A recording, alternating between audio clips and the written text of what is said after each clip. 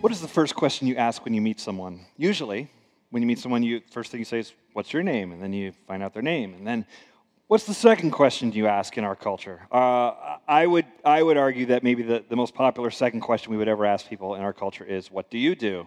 Or "Where do you work?"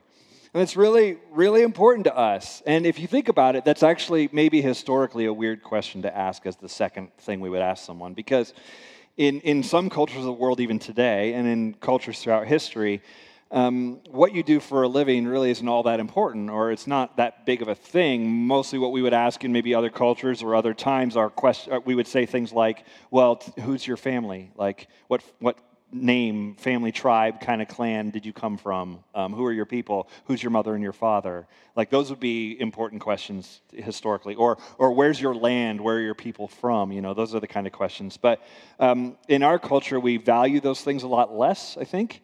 And so we go right to work.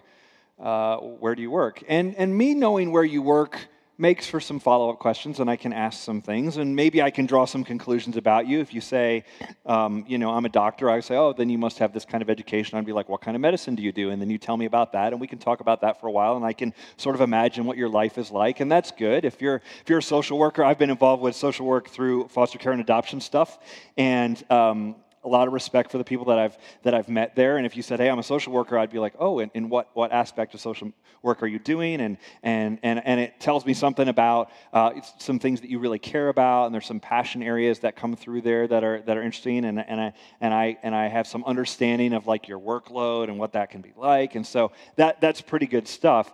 But it's not always great. To define ourselves by what we do. It can be problematic at times.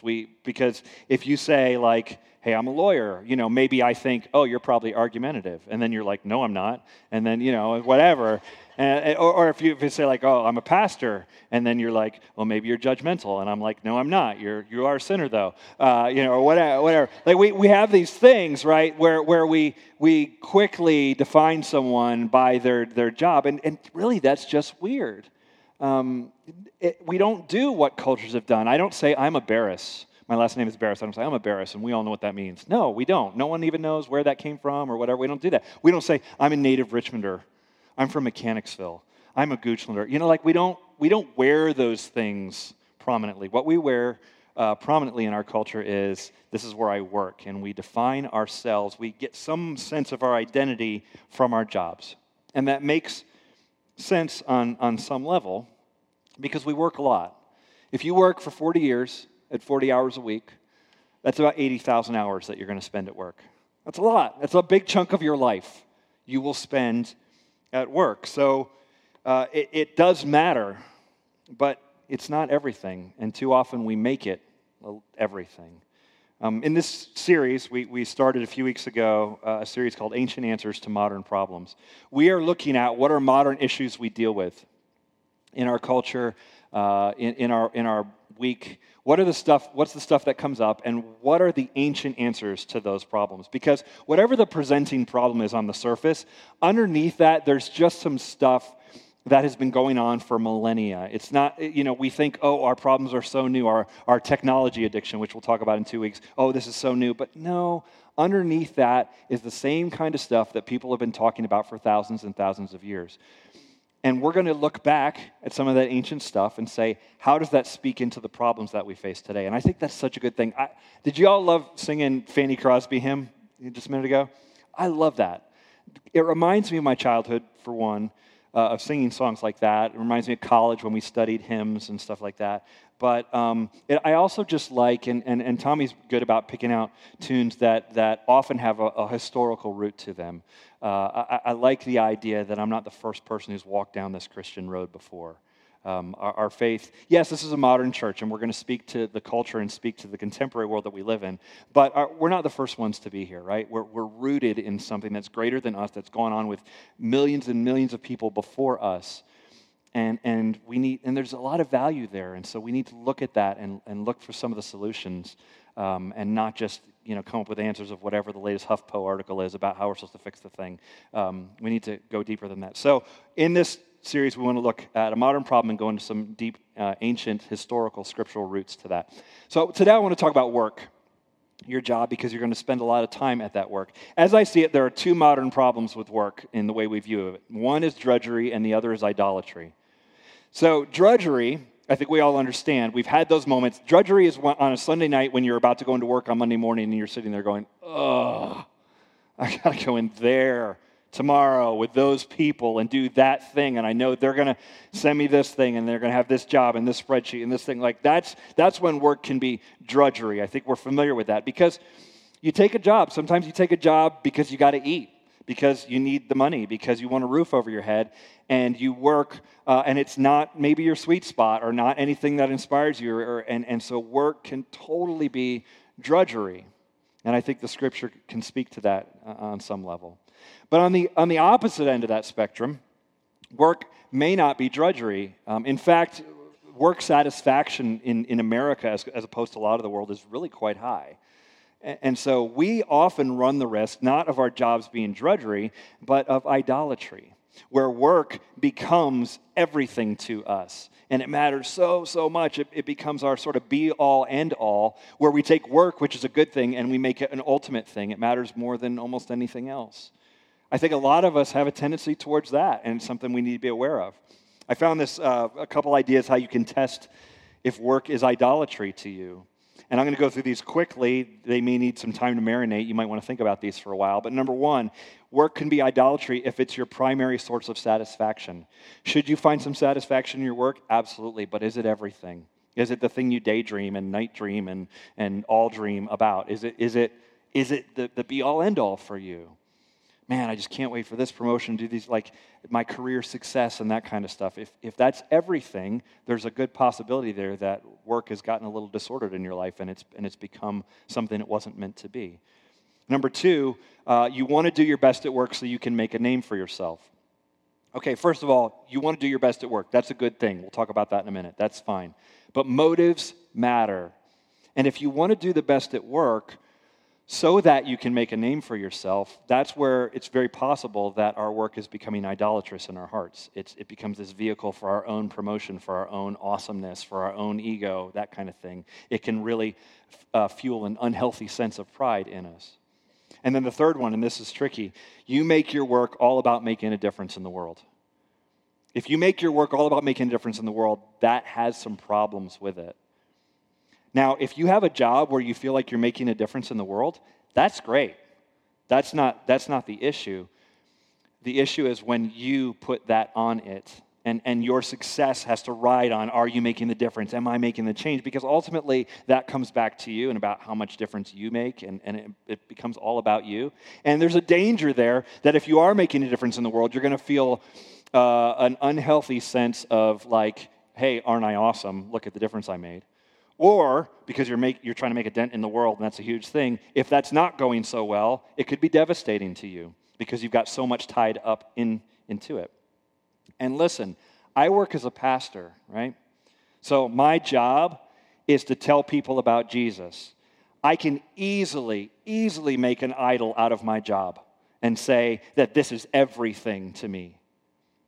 My relationship with God is where my primary satisfaction should be, and getting that right, and in the relationships I have with others, with you guys and with my family. That's where I need to keep it, but I can easily take a job, which is a good thing, and make it an ultimate thing and make an idol out of it. So for you, is work drudgery? Some days, right? Is work idolatry? Maybe. And I guess the next question is, what can we do about it? I think we can take a healthier view of work. And to get a healthier view, to get a more ancient view of work, we're going to need to do a shift in our minds of moving work from vocational narcissism, where our job is all about us, to vocational generosity, where our job is about pouring out, serving God, and serving others through our work. That's probably a radical thought to you today. Here's the idea. What if your job isn't primarily about you?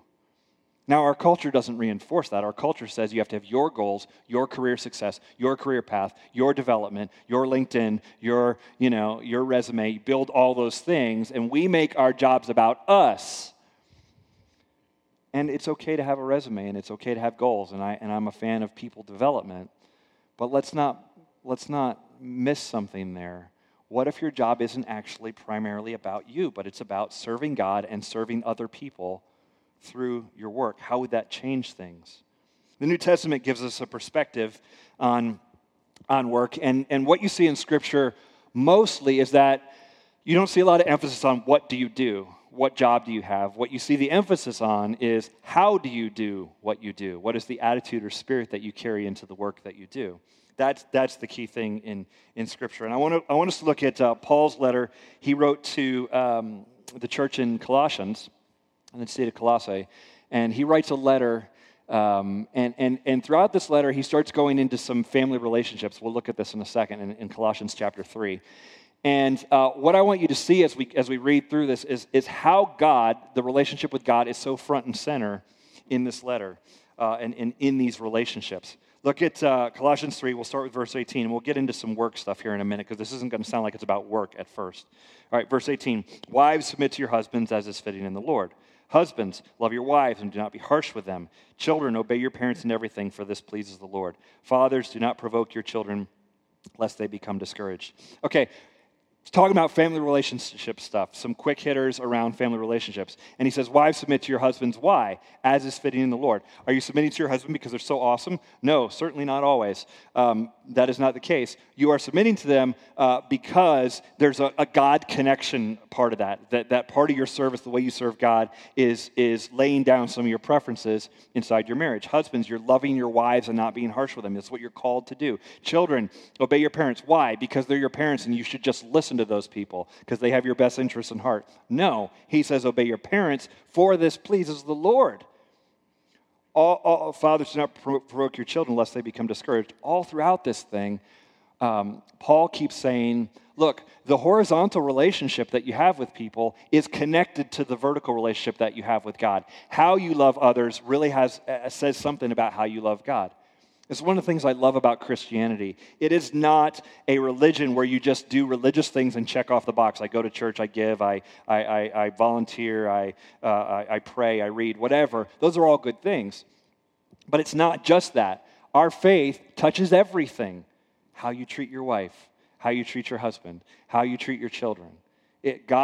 Our relationship with God is connected into all of those things, and we show our love for God in the way we handle all of those relationships. This also carries over into work. Look at verse 22, what he says. Slaves, obey in everything those who are your earthly masters, not by way of eye service as people pleasers, but with sincerity of heart, fearing the Lord. Whatever you do, work heartily as for the Lord and not for men, knowing that from the Lord you will receive your inheritance as your reward. You are serving the Lord Jesus Christ, for the wrongdoer will be paid back for the wrong he has done, and there is no partiality. Okay, it says slaves, and I've said this from the stage before, but some of you didn't hear it, so I want to make sure we get this. When you read slaves, especially in the New Testament, we need to think differently than American view of slavery, which is race-based colonial American slavery. That's when we say slave, especially in this town, right? That's you go slavery. Oh, it's that, right? This is not that. Slavery in that day in the Roman Empire is more like debt and being in debt. If you didn't have credit cards where you could rack up a debt or whatever and pay it off later or whatever, what you did was if you go into debt with someone, you become an indentured servant or a bond servant or a slave to them, and you work off your debt with them. So people voluntarily entered this situation in order to work off a debt. Sometimes people became slaves not just because of debt, they became slaves because they wanted to be a slave. Now that sounds weird, except when you realize if you're a slave for a rich person, you're going to eat well, you might get an education for free. I mean, there's some benefits even to becoming a slave of a wealthy person. So when we read this, we want Paul to say, slaves, like, get out of there, like, stop it, or masters, quit it, let's set these people free. It's not that kind of situation. Paul tells these people who are slaves to these masters, hey, work hard at what you do. And it's interesting, he says, not by way of eye service as people pleasers. In other words, don't just do your job to make the boss happy. Don't just do your job so that you look good on a performance review. He goes underneath that and says, whatever you do, work heartily as for the Lord and not for men. knowing that from the Lord you will receive the inheritance as your reward. Whatever you do, that means if you're a policeman or a nurse or a counselor or a fireman or a doctor or you medical sales or a barista or you work at that restaurant, whatever it is you're doing, you have to have the mindset of, I work for God, not just for my employer. And because I work for God, I want to do this well. Because even in my work, I'm honoring and serving Him. That's the mindset that we need to get into. You see this throughout the Bible. Paul, in his letter in Ephesus, he writes a letter to the church in Ephesus, which is in western Turkey, just south of Istanbul. He writes this letter. And in Ephesians chapter 4, he's talking about anger. He's talking about some other relationship stuff. And listen to what he says. Apparently some people had been stealing. And listen to what he says. This is the kind of verse you will just blow over if you're reading it by yourself and not really dig in. But look what he says. He says, let the thief no longer steal, but rather let him labor, doing honest work with his own hands, so that he may have something to share with anyone in need. Paul says to the thief, stop stealing and get to work. Now, if you're going to write an American version of that in our culture, you would be like, stop stealing, get to work, because you shouldn't be lazy, because you need to get your 401k, because you need to not be a burden on society, not be a drag on the system, and not rely on the government to whatever. So we would maybe finish that sentence that way. Stop stealing, get to work, so that you take care of your business and just take care of stuff. Paul doesn't say that. Paul says, do honest work, like get after it. Stop. Instead of stealing, I want you to work hard. Why? So that you can share with others. Your job is not about you. Your job is about serving God and serving others. You are moving from vocational narcissism to vocational generosity.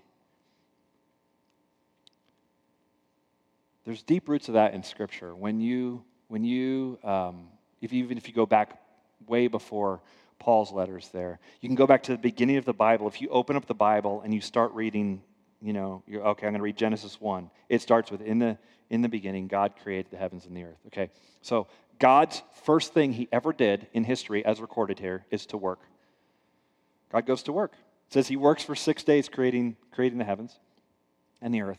And then on the seventh day, He rests. There's this cycle. Work hard and then rest. That's the pattern that you see in Scripture. And it wasn't just God doing that. When God puts Adam and Eve in the Garden of Eden, what does He tell them to do? The first thing He tells them to do is to basically have sex and make babies and be fruitful and multiply. We'll talk about that next week. The second thing He tells them to do is work in the land, do stuff. Take care of the land, take care of the animals, take care of this garden that I've given you. So in paradise, before the fall, before sin has entered the world, before everything's a mess, in paradise, in God's ideal situation, we have jobs to do. We're supposed to work. Work is not just a result of everything's messed up and now we have to go to work. It's actually part of what it means to be human, of how God created us. And if you look at the end of the Bible, you see a city. This idea of paradise, heaven, we talked about this last month. There's a city there. Well, if humanity starts in a garden and it ends in a city, then somewhere in between, people got to work, right? Someone developed, architects designed, they made the thing. People are doing the sanitation on the streets and whatever. And I think there's this idea that in heaven we're going to work. We're going to have things to do. That'll be good, and we will be building things and making some new things in the world. And so the idea of work is not an accident. It's not an oops of creation. It's actually part of who God calls us to be. The overall idea is this: our work is a part of God's plan. Our work is a part of how He orders the world in love. You see, from the fall, in Genesis 3, you start seeing that work becomes toil. It becomes hard, and drudgery starts to come in. And you see a lot of brokenness. There's a lot of broken systems in the world and broken people, and we do some pretty dark things to ourselves and to one another. And part of work, part of why we do work, is to undo that brokenness, is to start reordering the world in love. That's actually what God calls us to do. Your job is to be done for God and others. And when you do that job, you are participating in the redemption of the world. So practically, all right, let me just finish with these two ideas. Practically, what does this actually look like? Number one, I think, and I was thinking about this of like, okay, I'm going to take one shot here in this series to talk about work. What do I want people to walk away with? What are you going to take into your job tomorrow? First one is this. Get your mindset right about why you work and what's really going on. What's really going on there? Think about your job. Maybe you go to work later today. Maybe you're going to go into work tomorrow. Whatever. Think about that job that you do. Think about the people that are there. Think about the conversations that you might have this week, the emails that you're going to answer, and all that. Some of your stress level is now going up as I say that. You're like, oh, that email, I got to get that. There's like 300 in my inbox, or whatever. Okay, so think about your job. Now think about what would it look like to view that thing and to treat that thing as if I'm actually doing it for God and for others. What would it look like to go into that job with a servant's heart and attitude? Oh man, I'm here to serve other people. I'm here to work with God, for God and other people, reordering the world and making this a better place. If you're going to give yourself away in work, if you're going to give the 80,000 plus hours to work, then you're going to need to have an identity that is grounded not in our work, but in the one who has called us to it. So that if you're a teacher and you're going to go in and teach young minds, think about how when you do that, you are ordering the world with God's love. You are helping shape, you are helping overcome the effects of the brokenness, and you are helping minds grow and learn and develop so that they can know God. And I mean, you're doing God's work there. If you're a counselor, you're talking to people and you're speaking into situations where people are broken and they're hurting. It's not like a broken arm, but there's something like going on inside there mentally, emotionally, spiritually. And you are doing God's work there because you are helping reorder that. You're helping to fix that. You're helping to really roll up your sleeves and get into that so that people can be healthy and whole. If you're a nurse, a doctor, a first responder, and in the medical field, literally you see the brokenness. You see people in the ER and whatever. You see the way the body breaks down, and you are helping undo the effects of that brokenness, the fall in humanity. You are working with God, for God, to serve other people. Now, I know for some of you, it's hard to imagine your job as being a God thing. I just picked some examples there. They go, oh, that's easy, but I just sell a thing. That's all I do. Like I sell this thing and our company makes money and whatever, and that doesn't feel like I'm working with God. But I think I think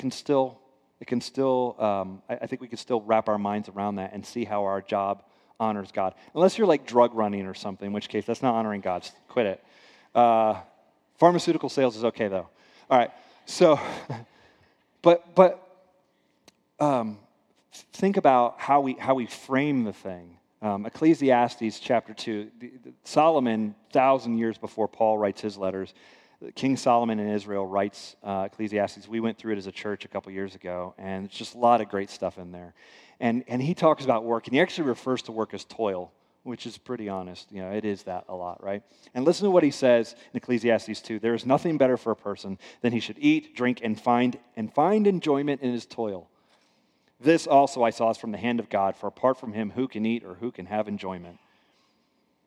Solomon says, not that there is all sorts of enjoyment in your toil. Not that in the work, it's just naturally so fun and interesting and it's just going to be great. And if you would just find the right job, it would be perfect and everything's going to work out. No, he goes, in the job that you have, find enjoyment in the toil. There's a cognitive reframing thing going on there. It is possible that in whatever job, you can find something there. You can view it as a way to serve God and serve others. You don't have to become a minister or go into the social work field because that's where I'm really going to make. You don't have to do that. Maybe that God's calling you to do that, and by all means, go for it. But it's possible for you to find enjoyment, for you to find some fulfillment, not everything, but some fulfillment in the work that you do. So number one, get your mindset right about your work. And number two is this: just pray a simple reminder about your work. Justin Early was here last week, and I really wanted you to hear him because what he talked about, especially in the last 10 minutes of his message, really sets up this entire series. What does it look like to live as people, to love God and love our neighbor and live differently than a culture around us? And he gave something called the Common Rule. He talked a little bit about it. We are going to do that during Advent this year in December as a church, of like what are ways we can walk through the Christmas season differently. And so in a lot of ways, this entire series unpacks a lot of things Justin said in a very quick way last week. And so this would be work, and I actually talked to him all about this sermon before I came up here. But we're going to jump into that. And one of the things he talked about was praying. Make it a part of your rhythm of your day. Pray when you get up in the morning, pray before you go to bed, and then in the middle of your workday, pray. So what would it look like if you prayed a prayer at work about work? Just quickly, just at lunch, I have a prayer for you. This comes from John Calvin originally in the Reformation hundreds of years ago, but it's adapted by Tim Keller. And I really like this prayer. What would it look like to pray this prayer at work, at your desk, or whatever tomorrow? Look at it. It says this: My good God, Father and Savior, grant me aid by your Holy Spirit to now work fruitfully in my vocation, which is from you, all in order to love you and the people around me rather than for my own gain and glory. Give me wisdom, judgment, and prudence, and freedom from my besetting sins. Bring me under the rule of true humility. Let me accept with patience whatever amount of fruitfulness or difficulty in my work that you give me this day. And in all I do, help me to rest always in my Lord Jesus Christ and in his grace alone for my salvation and life. Hear me, merciful Father, by our Lord Jesus Christ. Amen. All right, we're going to post that for you online later so you can grab it and you can print it out if you want, and you can put it at your desk or whatever. But here's the thing about that. What if you prayed that prayer tomorrow? If you prayed that prayer at lunchtime, it won't take you long. It took me a minute or less to read that, right? It's probably not going to change much if you pray that tomorrow and that's it. Just like if you went to the gym one time, it doesn't change much, right? But what if you prayed that prayer every day this week? Or every day in the month of November, or every day from now till the end of the year? What do you think might change in your life from just consistently praying that prayer about your work? Now, I realize there's language in that prayer that you wouldn't use. How many of us really normally say, give me wisdom, judgment, and prudence, and freedom from my besetting sins? You don't talk that way. But here's the thing.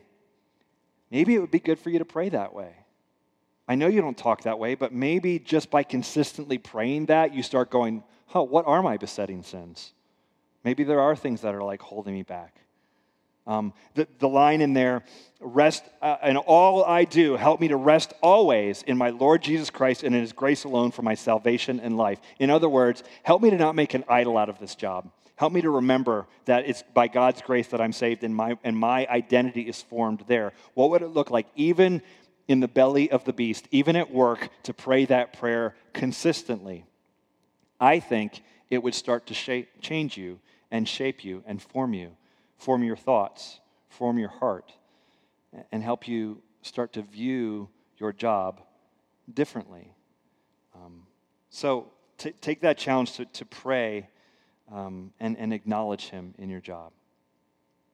Do your best at work, because you're working for the Lord, not for men. Do your best, man.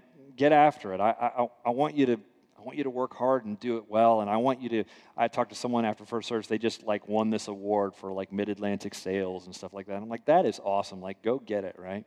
Do your best. But keep a healthy perspective, because it's not everything. It's important, and we need to work with God and to serve others through our job, but it's not everything, right? And so let's not make it that. Let's pray. God, I pray that the people in here who have jobs work hard and they are well rewarded for their work, and that we all fight the temptation to make job accolades or success. We fight the temptation to make that everything, but that we humbly look at our work as a way to serve you and serve others. God, for those who are looking for work right now, I pray that the right situations come up for them, that they get connected in, and that they are able to serve and plug in, and so not just so they can, pay all their bills, which is also a great thing, but so that they too can be generous to others. Thank you, Lord. In Jesus' name we pray.